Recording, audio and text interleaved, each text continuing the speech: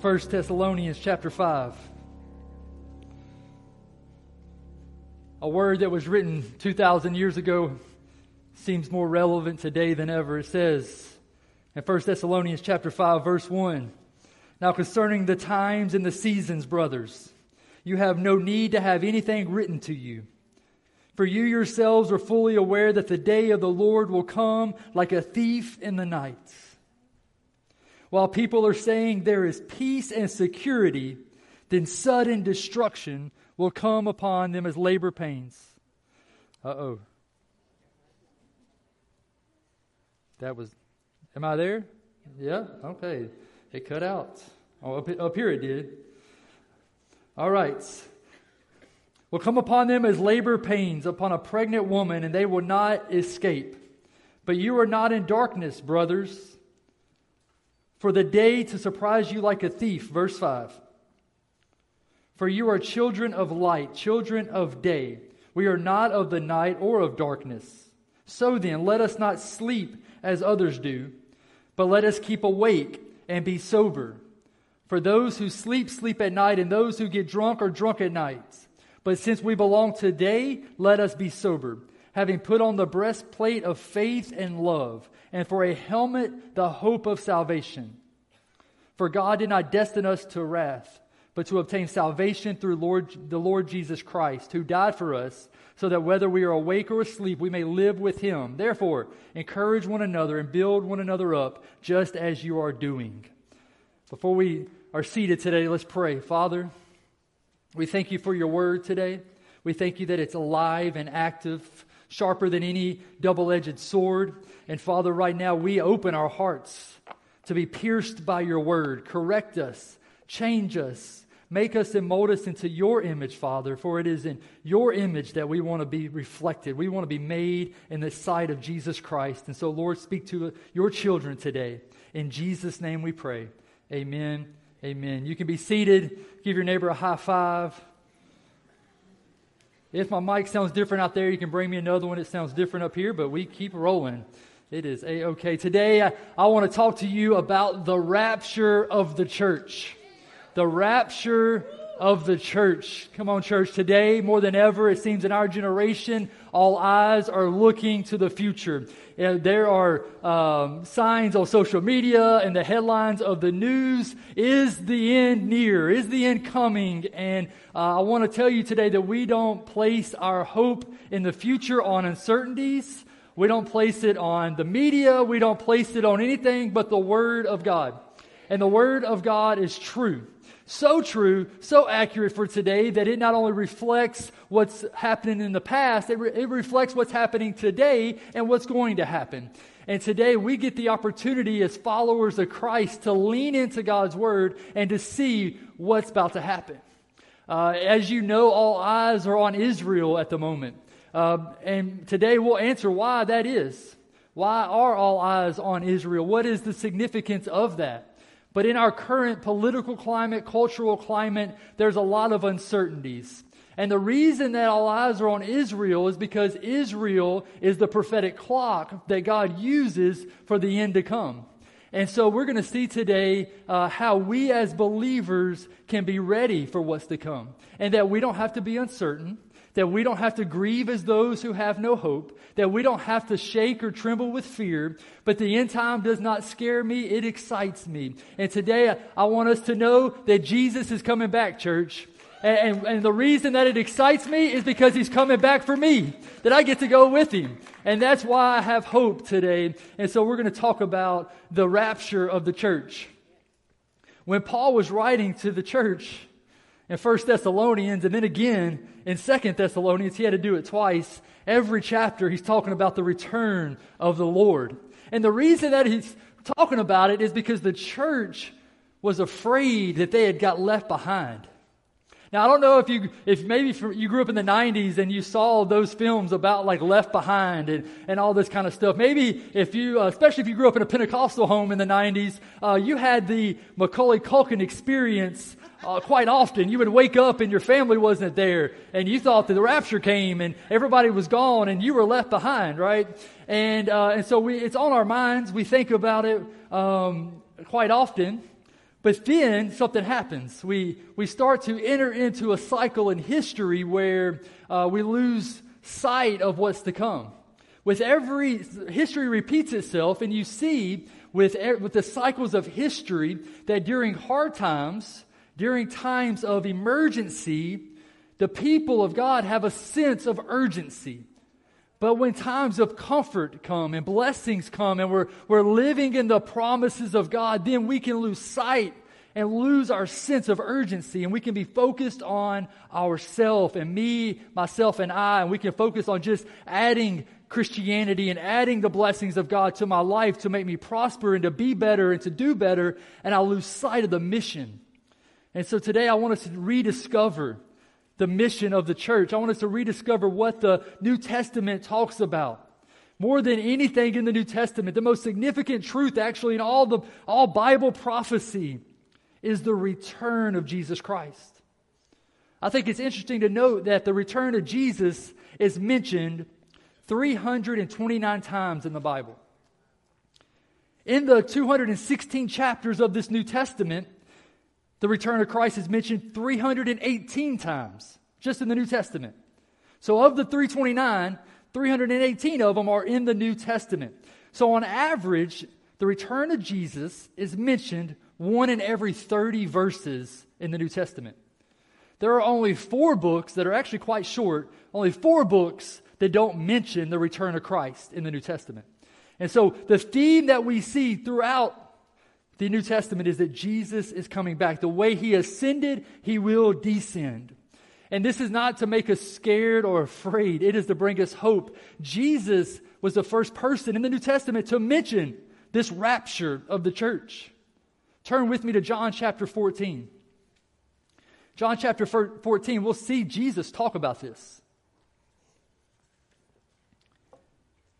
John chapter 14, verse 1, Jesus says to His disciples, "Let not your hearts be troubled. Believe in God. Believe also in me. In my Father's house are many rooms. If it were not so, would I have told you that I go to prepare a place for you? And if I go and prepare a place for you, will I not come again and will take you to myself, that where I am, you may also be?" That's Jesus referring to the rapture. Take you, that word there means by force. He's yanking you up out of it. He's taking you to heaven. It's the rapture of the church, because Jesus Christ is coming back, and He's coming back for me. That's good news, church. You see, the 2 greatest events in human history are the first coming of Christ, which happened some 2,000 years ago, and then it will be the second coming of Christ, which feels like it could happen at any moment. And so we should be preaching the first coming, that Jesus is Lord, that Jesus is Messiah, that He brings salvation, that there is no other way to God but through Him. We should preach the first coming, but we cannot forget, church, that there's a second coming. That first He came humbly as a baby in a manger, but there will be a time that He comes on a horse with judgment, with a sword, where He will reign and rule as warrior. And today, whether you have views of pre-tribulation, mid-tribulation, post-tribulation, is the rapture separate from the second coming? Is it the same? All that, we can lay all that aside and know the Bible is clear. He's coming back. And so whether you side with me, that I think my best understanding of this is that we are pre-tribulation. The church will be raptured out before Christ comes to bring judgment. So the second coming of Christ is twofold, in my opinion. There's going to be the rapture of the church, that He spares us from the judgment, and then He's going to come and bring judgment. And so that's my view. But the interesting thing that I found was that Lifeway research says that only 1/3 of preachers, of pastors, believe and preach that there is a rapture. Only 1/3 of pastors will preach that Jesus is coming back for His church, that He is going to remove you from this world. So regardless of your views, the Bible is clear, so much scripture, verse after verse, that He is coming back. The biggest argument is, well, the word rapture is not found in my Bible. And you can rebuttal that several different ways. You can say, well, the word Bible is not found in your Bible. But actually, the word rapture is found in the Bible. It's found in the Latin Bible. So if you had a Latin translation of the text this morning, you would see the word rapture in that. So I'd encourage you to dig into that. So don't let that defeat you. Oh, just because the word rapture is not in the Bible, it means it's not really true. We can rebuttal that very, very easily. The word rapture is a Latin word that's in the Bible. So let's just be very basic today to help us and equip us. What is the rapture? Well, if I could just give it to you in the simplest form, the Michael version of it. It's so simple. It is the removal of the church. It is the removal of the church. That he is going to remove his church from the world before he brings judgment, before he pours out the judgment. You know, you often hear people say, well, man, there's so much bad going on in the world. Why does God tolerate the evil? Why does God let bad things happen? Why are people going unpunished? Friends, make no bones about it. They're not. That there will be judgment poured out on the church, on the world, that evil will be accounted for, that there will be judgment. So in our small little lifetime, when we see evil happening and very demonic things happening, and we think they're just getting away with it. No. It's only for a moment, because there will be judgment poured out on the earth. And so the word rapture literally means to seize or to lay hold of. It is a word that means to yank. I don't know if you ever yank somebody, right? You yank your children by their collar. Come on, come over here. Yank them by the ear. You yank them. You're yanking them. The imagery there is just like a car on the train tracks coming, and the car is stalled, and you're trying to yank those people out of the way, or they're in this dire situation, and you need to yank them away. I can remember a very comical story of me and a guy in the church were going hunting, and it was bow season. We were going to scout out a place to put our climbing stand to climb, and it's still kind of hot, about like what it is right now. And we're walking through the woods, and this is actually the very first time that me and this guy have been hunting together. We are just going to do this, and so we're going through the woods, and he's in front of me. And we're walking through the woods trying to find the perfect spot. All of a sudden, I just push him out of the way. Just yank him out of the way. Just grab him and do this. He turns around ready to fight. Like, he's like, okay. Like, he was bebopping. He was ready. And I was like, whoa, you don't see that? There's a copperhead right there. You almost stepped on it. But I yanked him. I saved his life. And to this day, I let him know. Like, I saved your life, man. I saved you. I yanked you away from that. But that's what's, you think the world's bad. It's going to get worse. The Bible's clear. You ain't seen nothing yet. But the hope, the good news of our salvation is that God is going to yank us. He's going to yank us from this. And that's what Paul's talking about here. He's referring to this in the text. He's saying that as a Christian, we should be aware of these things. We should understand these things. I would just love to circle back to the first couple of verses in 1 Thessalonians. Let's read it again, because Paul says to the church, he says, now concerning the times and the seasons, I have nothing to write to you. Why? Because they were aware. For you yourselves are fully aware. You understand. You know that the day of the Lord will come like a thief in the night. Jesus actually referred to this in Matthew chapter 24.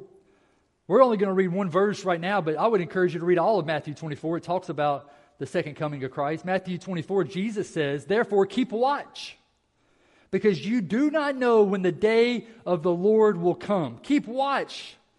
And so what's Paul saying? What's Jesus saying? That we must be aware.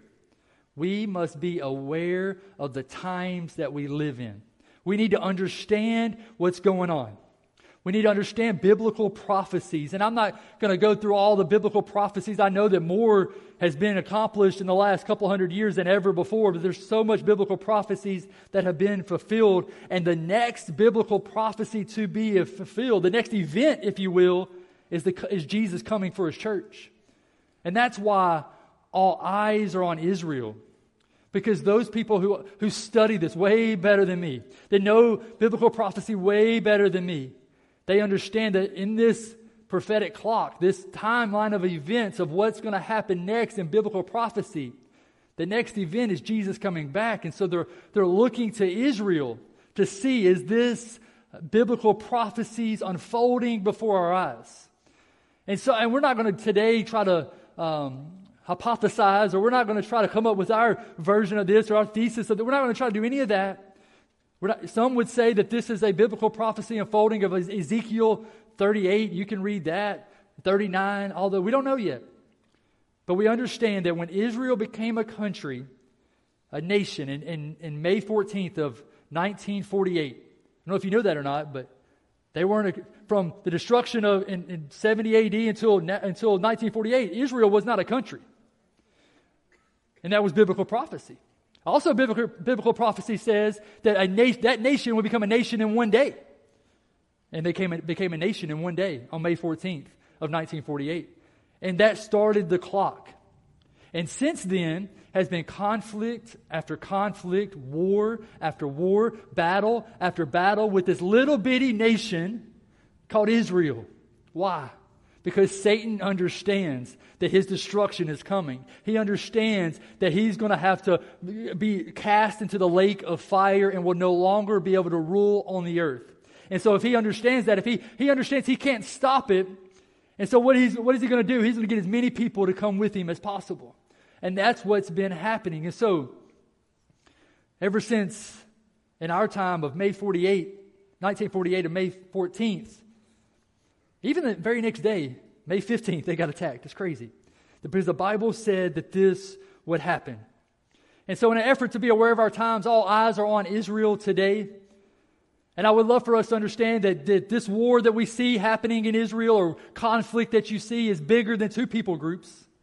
That is bigger than just Israel and Palestine, or it's bigger than just Israel and Hamas. It is bigger than just these two people fighting. And so let's talk about it. Currently, Israel is fighting an Islamic terrorist group called Hamas. And Hamas is an Islamist militant movement. That's what they are by definition. And so behind Hamas is Islam, because it is an Islamic task force. It is an Islamic movement. And so behind this terrorist group is Islam. And so let's expose Islam for just a moment, and then we're going to expose Hamas. Islam traces all the way back, and we don't have time to dig into this, but write some references down. Islam traces all the way back to Abraham, with Abraham and Sarah, with Abram and Sarah. And God gives Abram a promise. And this promise is huge. I mean, there's so much in it, that he's going to bless them as a nation, that his descendants are going to be more than the sand and more than the stars. Like, it's going to be so incredible. And through him, through his lineage, the Messiah is going to come. And through him, the 12 tribes of Israel are going to be birthed. Like, it's such a good promise. And God gives this promise to Abraham and Sarah. And while that promise sounds good, Sarah is barren. The word says she's beautiful, but she's barren. And so after sitting on that promise, Abraham and Sarah got tired of waiting, and they took matters into their own hand. Don't we do that quite often? God promises us something, and we don't want to wait, and so we take matters into our own hand. And so Abraham sleeps with Hagar. Hagar births Ishmael. And then Ishmael is on the earth for about, 16 years before Isaac, who God promised, comes. So God fulfills his promise through Isaac. And so now the problem is you have one promise and two sons. And so this is where Islam comes into play. Watch this. Through the lineage of Isaac comes the 12 tribes of Judah, the 12 tribes of Israel, the lineage of the Messiah, God's chosen people, the blessings through Abraham right there. Through Ishmael, some 2,500 years later, this angel shows up, but it's not an angel, it's a demon, shows up to a man named Muhammad, and Muhammad gets this, what he calls a divine revelation, but it is a demonic agenda that says, oh no, the Jews got it wrong. They translated the scriptures wrong. It was not Isaac. Isaac is not the son of promise. It's Ishmael. And so that he rewrote most of the Old Testament so that it would look as if Ishmael was the son of promise. Thus, Islam was born. And so Islam is not an old ancient religion, Matter of fact, it's a new kid on the block. It didn't show up until 610 AD. So 610 AD, 610 years after Christ was born. Then Islam shows up on the scene. 2,500 years after God had promised this to Abraham. And so we have the 12 tribes of Judah, but then we have the 12 tribes of Arabs. And this is where this battle has been going on. So what you're reading in the news today, hearing on social media, is nothing new. It's been going on for thousands of years, and it comes back to that promise that God made to Abraham. And so the devil, because the devil loves to corrupt everything that God creates, the devil has made it his mission, Satan himself has made it his mission to corrupt this thing, to pervert this thing, to twist it. He wants to cut off the promises of God. He wants to corrupt the seed of man and what God wants to do. And so we can see that Islam is a religion of death. And I don't even like calling it a religion, actually. I think it's a counterfeit religion. It's not a religion. It is a demonic agenda to control the world. In their charter, it says that they want to achieve a one world government and a one world religion, which is Islam. And they don't shy away from the fact of this. Islamics do not shy away from this. They understand because their Messiah has not come yet. And in order for their Messiah to come, a couple of things have to happen. First, the Jews have to be wiped off the face of the earth. Second, the Christians have to be killed. They either convert or they die. So Islam is a religion of death. If you do not convert, you die. And then once you do convert, your highest achievement to please your God is to become a martyr and die. And so either way you cut it, either way you slice it, it is a religion of death. They say in order to please God, you must die. So perverted from Christianity. Church, can I tell you that our God does not need us to die for Him, that He died for us. That it is a gospel of love and of sacrifice. And so they understand that as long as a Jew or a Christian is on the planet, their Messiah will not come. And so they have made it their mission. They have made it their mission to kill Jews and Christians. That's why you see this going on today. It is a demonic agenda from the beginning of time. And we need to understand that it is bigger than even Islam. It's bigger than Hamas, that it is spiritual. That this battle that we are in, the war on Israel is a spiritual battle. It is spiritual. Satan trying to corrupt the plan of God. And if he can't defeat it, he is trying to pull as many people into his destruction as possible. Now for Hamas, we're seeing this terrorist group carry out this satanic, demonic agenda. They're calling themselves Hamas. It's an acronym in Arabic. It really just means an Islamic resistance movement. An Islamic resistance movement. It's a play on words for them. Hamas in Arabic means zeal. So not only is it an acronym that means this Islamic resistance movement, it also means zeal for them. So they feel that they're being zealous for their God to push this agenda. And according to their charter, this is all public, you can Google it. They stand for a lot of things. Here's 3 that I found interesting. This comes in alignment with Islam. To kill the Jews, which they call Saturday people, because they Sabbath on the Saturday. They also call the Jews little Satan. I found that very interesting. So I had to discover what's big Satan. If Jews are little Satan, what's the big Satan? Satan. So not only do they kill the Jews, they want to kill the Christians, which they call Sunday people, because we worship on Sunday. But they also call us the big Satan. In their charter, we are called big Satan. And then they want to achieve global rule. So this is no new thing. This is the same beliefs as ISIS, as Al-Qaeda. This is just a local Palestinian expression of the same methodology and tactics that we've been seeing throughout the wars for years, for thousands of years. That Satan is behind this.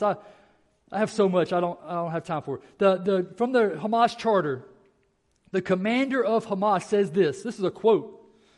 This is a warning to Israel. He says the Israel is only the first target. And then he says this: the entire planet will be under our law. There will be no more Jews or Christian traitors. The entire square kilometers of planet Earth will come under a system where there is no injustice, no oppression, no Zionism, which is the Jewish people, no Zionism, and no treacherous Christianity. And church, we are seeing the world buy into this. Maybe you saw it, maybe you didn't, of all around when this all broke out some 2 weeks ago. Universities and organizations in America siding with Hamas, siding with the terrorist groups, saying death to the Jews, kill the Jews. It's a demonic attack. Their unofficial motto, which is why you can't compromise with these people, their unofficial motto is, we love death as much as the Jews love life. The reality is that they are just puppets. They're puppets of an even bigger thing. They're funded and trained by Iran. All their weapons are supplied by Iran. Watch who the United States gives money to see our play in this. But they are supplied by Iran. So this is just a proxy war. It's bigger than Iran, though. It's bigger than Hamas. It's a spiritual battle. Satan and his demons have been filling people with hatred, people with violence since the beginning of time. We see it in the garden. We see it next, chapter 4, with Cain killing Abel. We see it time and time again. It is a spiritual war. They're not just fighting over a strip of land called Gaza. This is a spiritual battle. And so if we're going to be aware of the times that we live in, we must understand that, like I said last week, everything visible and physical is just a byproduct of that which is invisible and spiritual. So behind everything we see going on in this world, there is a spiritual battle happening. And Satan and his demons are at war against God and God's children. And it goes all the way back to the garden. I put the reference in there, Genesis chapter 3. We'll read it just for context. Genesis chapter 3, verse 14.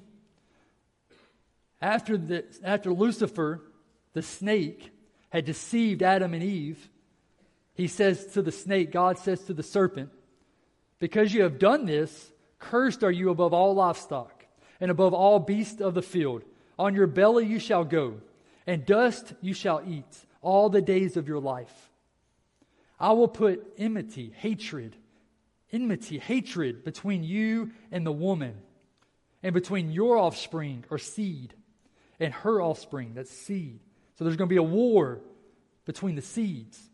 He shall bruise your head, and you shall bruise his heel. And so from the time that Satan and a third of the angels fell from heaven, he has been at war against God and God's children. And we see that it is a spiritual battle that will continue throughout the generations. Not only Cain and Abel, we see it keep on going throughout the times. And if he can't stop what God wants to do, he's going to get as many people to come and to turn on God, to join him in their destruction. Now, in the New Testament, Matthew 24, we read a verse earlier, Matthew 24. There's another clue, a sign that Jesus gives us. Though we don't know the time or the day, we do have some signs. Jesus says it'll be like this, and he gives us things to talk about, things to look for, things to be aware of. In Matthew 24, verse 37, Jesus says, for as were in the days of Noah, so will the coming of the Son of Man be.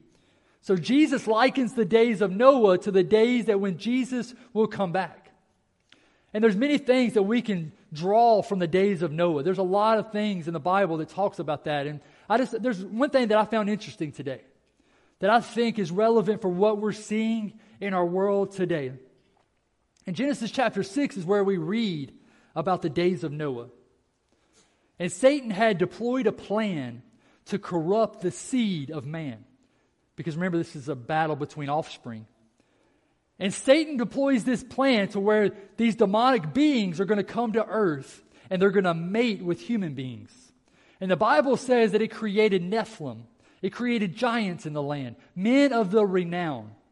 And so when this demonic spirit came and lived inside human spirits, it created corruption and violence.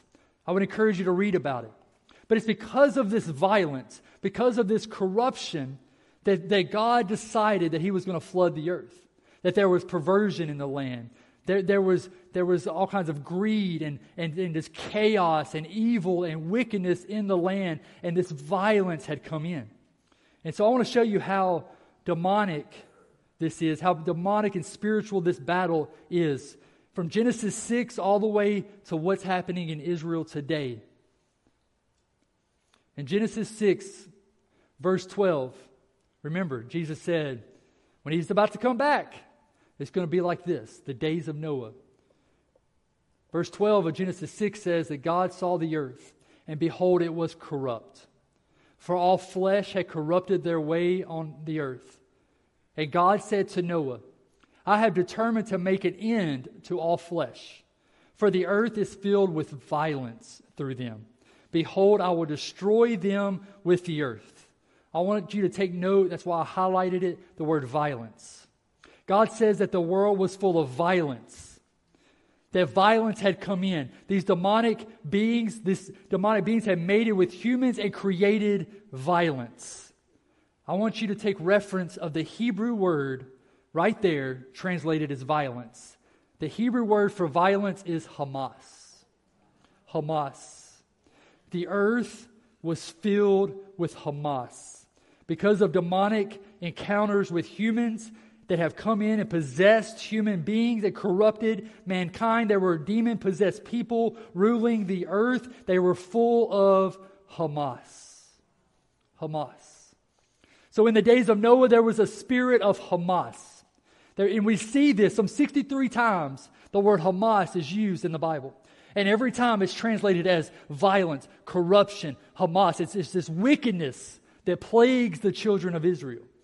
After people would attack them, these enemies had this spirit, if you will, this demonic spirit of Hamas to try to kill, steal, and destroy them. And we see that all throughout the Scripture. We see it today operating through the terrorist group that identifies as Hamas. We see it through Iran and Hezbollah and China and Russia. We see it taking place. There on this earth right now is a spirit of Hamas. And back in Genesis, when the spirit of Hamas was present then in Genesis chapter 6, God had no choice but to bring destruction on the earth and to save one group of people. And that one group of people was not a people that was full of the spirit of Hamas. They were full with the Holy Spirit. It was Noah and his family who were found faithful with God. And God protected them from the destruction that was to come. That is imagery of the rapture. That people in the world today that are living in the world but are not of the world, that are not full of the spirit of Hamas but full of the Holy Spirit, will be saved, will be rescued from the destruction that is to come. That is the rapture of the church. And so today, may we be like the family of Noah that's not full of any other spirit. We say no spirit but the Holy Spirit. No spirit of Hamas. And so we must be aware of the times. Jesus says, keep watch, be aware, understand, know what's going on, open up your eyes. Jesus said, wake up and look. And so may we be awake. May we be a church that is awake, not woke. A church that is leaning to the Bible to see what He has to say. And so Jesus said, be aware. So not only must we be aware of the times we live in, I want you to know as well, we must be ready for Jesus to return. We must be ready. Matthew 24, verse 44, Jesus says, so you also must be ready. Not just aware, not just understanding the times, not just knowing that it's coming, you must be ready for it, because the Son of Man will come in an hour which you do not expect. And that's why I say that the rapture is different. Maybe the first phase, if you will, of the second coming. We understand that for the final coming of Christ and judgment to be poured out, that there are some events that have to take place. We understand that. But the rapture, we don't know. There is no day or time. It can come like a thief in the night. At an hour when you are not expecting it, in an instant, we can be raptured. And so, church, we have lost that sense of urgency. If we were to back up a few verses, we will read. I'm about to close in just a minute, but I want us to read a little bit more of Matthew 24. Just for context of what Jesus is talking about, Matthew 24 verse 40 says, this is what the rapture is going to be like. There will be 2 men in the field, one will be taken and one left. 2 women grinding at the mill, one will be taken and one left. Therefore stay awake, for you do not know what day your Lord is coming. But know this, that if the master of the house had known in what part of the night the thief was coming, he would have stayed awake and would not have let his house be broken into. One will be taken and one will be left. The only question that comes to my mind, the only question that I can lay before us today, church, is are you rapture ready? Are you rapture ready? We can look at our world, we can see the times, we can try to come up with a timeline and pick a date, but Jesus said the date is unknown, when he will come unexpectedly, like a thief in the night. And Matthew 24 encourages us to be ready. To be ready. All signs would point that we need to be ready now more than ever. I always say if I stay ready, I don't have to get ready. And so we're rapture ready. So the end times don't scare us. They excite us. We don't grieve as those who have no hope.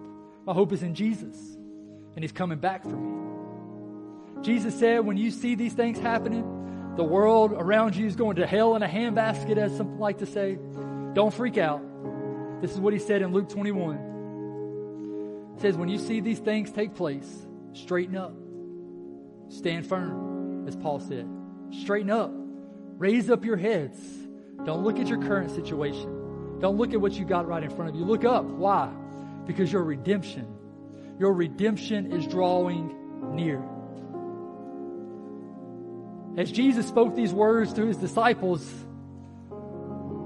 it was leave your comfort, leave your life, and come and follow me. It was not a call to a comfortable Christianity. It was a call to crucifixion, to where when they would convert and give their life over to Jesus, it meant death. It meant that their family, their friends, those closest to them would abandon them, would hate them. And Jesus says there's going to be pain, there's going to be heartache, but your redemption is drawing near. There will be trouble, there will be sorrow, there will be death, but your redemption is drawing near. There will be people that deceive you, people that stab you in the back. There will be people closest to you that turn from you. But your redemption is drawing near. And so we look up. We look up. Keep our eyes on him. If we're not looking for him, we're not going with him. We keep our eyes on him. So today, practically, I want to really quick. How do I become rapture ready? Michael, what does it mean to be rapture ready? Number one, make Jesus your Lord. Make Jesus your Lord. That means I have to surrender to him. That I have to fully surrender. I'm not adding him to my life. He is Lord of my life. That I'm not going through this life just trying to do me, myself, and I'm going to add a little bit of good Jesus to me. No. There's nothing good in you. You are all but wickedness and filthiness and brokenness. You have to surrender to Jesus. That's why Romans 10 tells us, if you confess with your mouth that Jesus is Lord and you believe in your heart that God raised him from the dead, it says you will be saved. For with the heart one believes and is justified, and with the mouth one confesses and is saved. For the scripture says everyone who believes in him will not be put to shame. Number two, not only do I need to make Jesus my Lord, I need to walk with Jesus. Do life with Jesus. Every single day I am dependent on Jesus. Not my own abilities, not my own skill set, not my own desires, not my will be done, but his will be done. And so I walk with him. Colossians chapter 2 tells us, therefore, as you received Christ the Lord, so you surrender to him, so walk in him. If you surrender to him, walk in him. Be rooted and built up in him, established in the faith, just as you were taught, abounding in thanksgiving. So I am to be rooted. I'm to live the way He lived. I'm to learn His ways. How do I do that? If I want to live like Jesus, I got to be close to Jesus. I've got to spend time with Jesus. I've got to pray and worship and do the things that God tells us to do. Jesus says, stay close to me.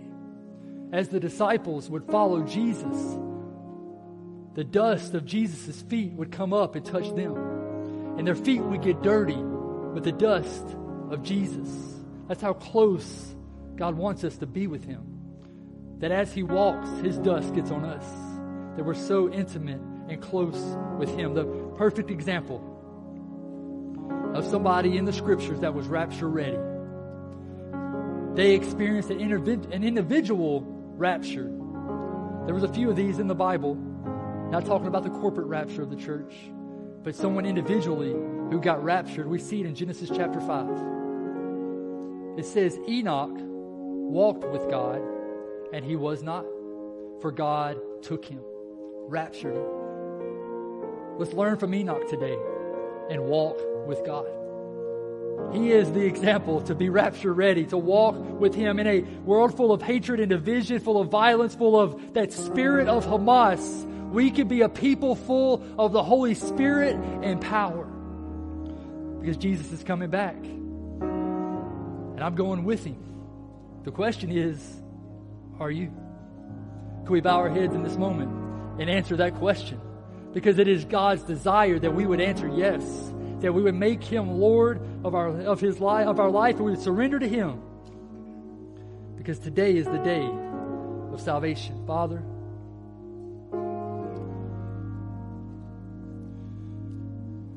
we bow before You today with the realization, God, that if You are not first, if You are not Lord, if You do not have full control of my heart, my life, then God, I am not living the life that You created me to live. And Father, in Western Christianity, in churches in America, it's very easy for me to just raise my hand, apply some biblical principles, repeat a prayer, and think that I'm saved. But the Word says that I must believe that You were raised from the dead. I must confess with my mouth that You are Lord of my life. And so, Father, in this moment, by Your Holy Spirit, would You begin to draw people into a relationship with You? Wake those up that have been asleep. Wake them up to the condition of their salvation. Father, we don't want to manipulate or scare. This is real stuff.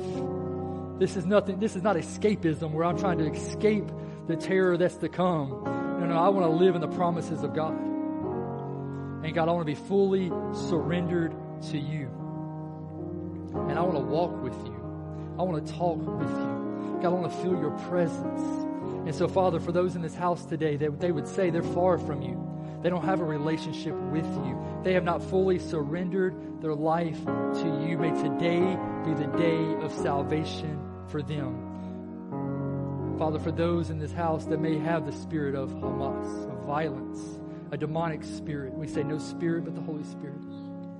We say no spirit is welcome here but You, King Jesus. May Your Spirit reign and rule in this house. May we surrender to You today. We commit to being aware. We commit, Lord, to being ready. And so deal with us today, God. Show us today the conditions of our heart. And Father, as people are bowed in prayer right now, Father, I believe that You're calling them to make some bold declarations. Your Word is clear that if You deny Me before man, I deny You before my Father. God, I want to be a church on fire, a church not frozen with fear, a church that is not woke but awake, ready for the coming of Christ, a church that would roar like a lion in the darkness, in the defeat, God, that we would stand victorious, Lord. And so, Father, I believe in this house right now that You are doing a mighty work. Speak to Your children, Lord. And as God is moving on your heart right now, church, if you're here in this place and before you heard this, you would say, I thought I was ready, but now because of the prompting of the Holy Spirit of what He's doing in my heart, I wasn't ready. And today is the day that I get ready. I'm surrendering my life to Christ.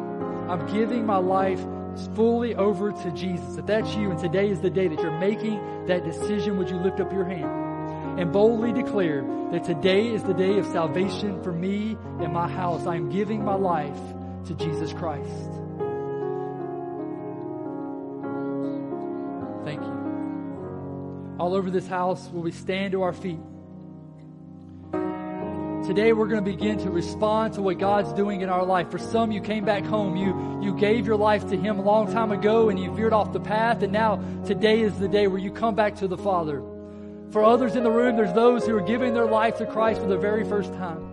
We're going to move now from reflecting on that to now responding to that, to what the work of the Holy Spirit is doing in our life.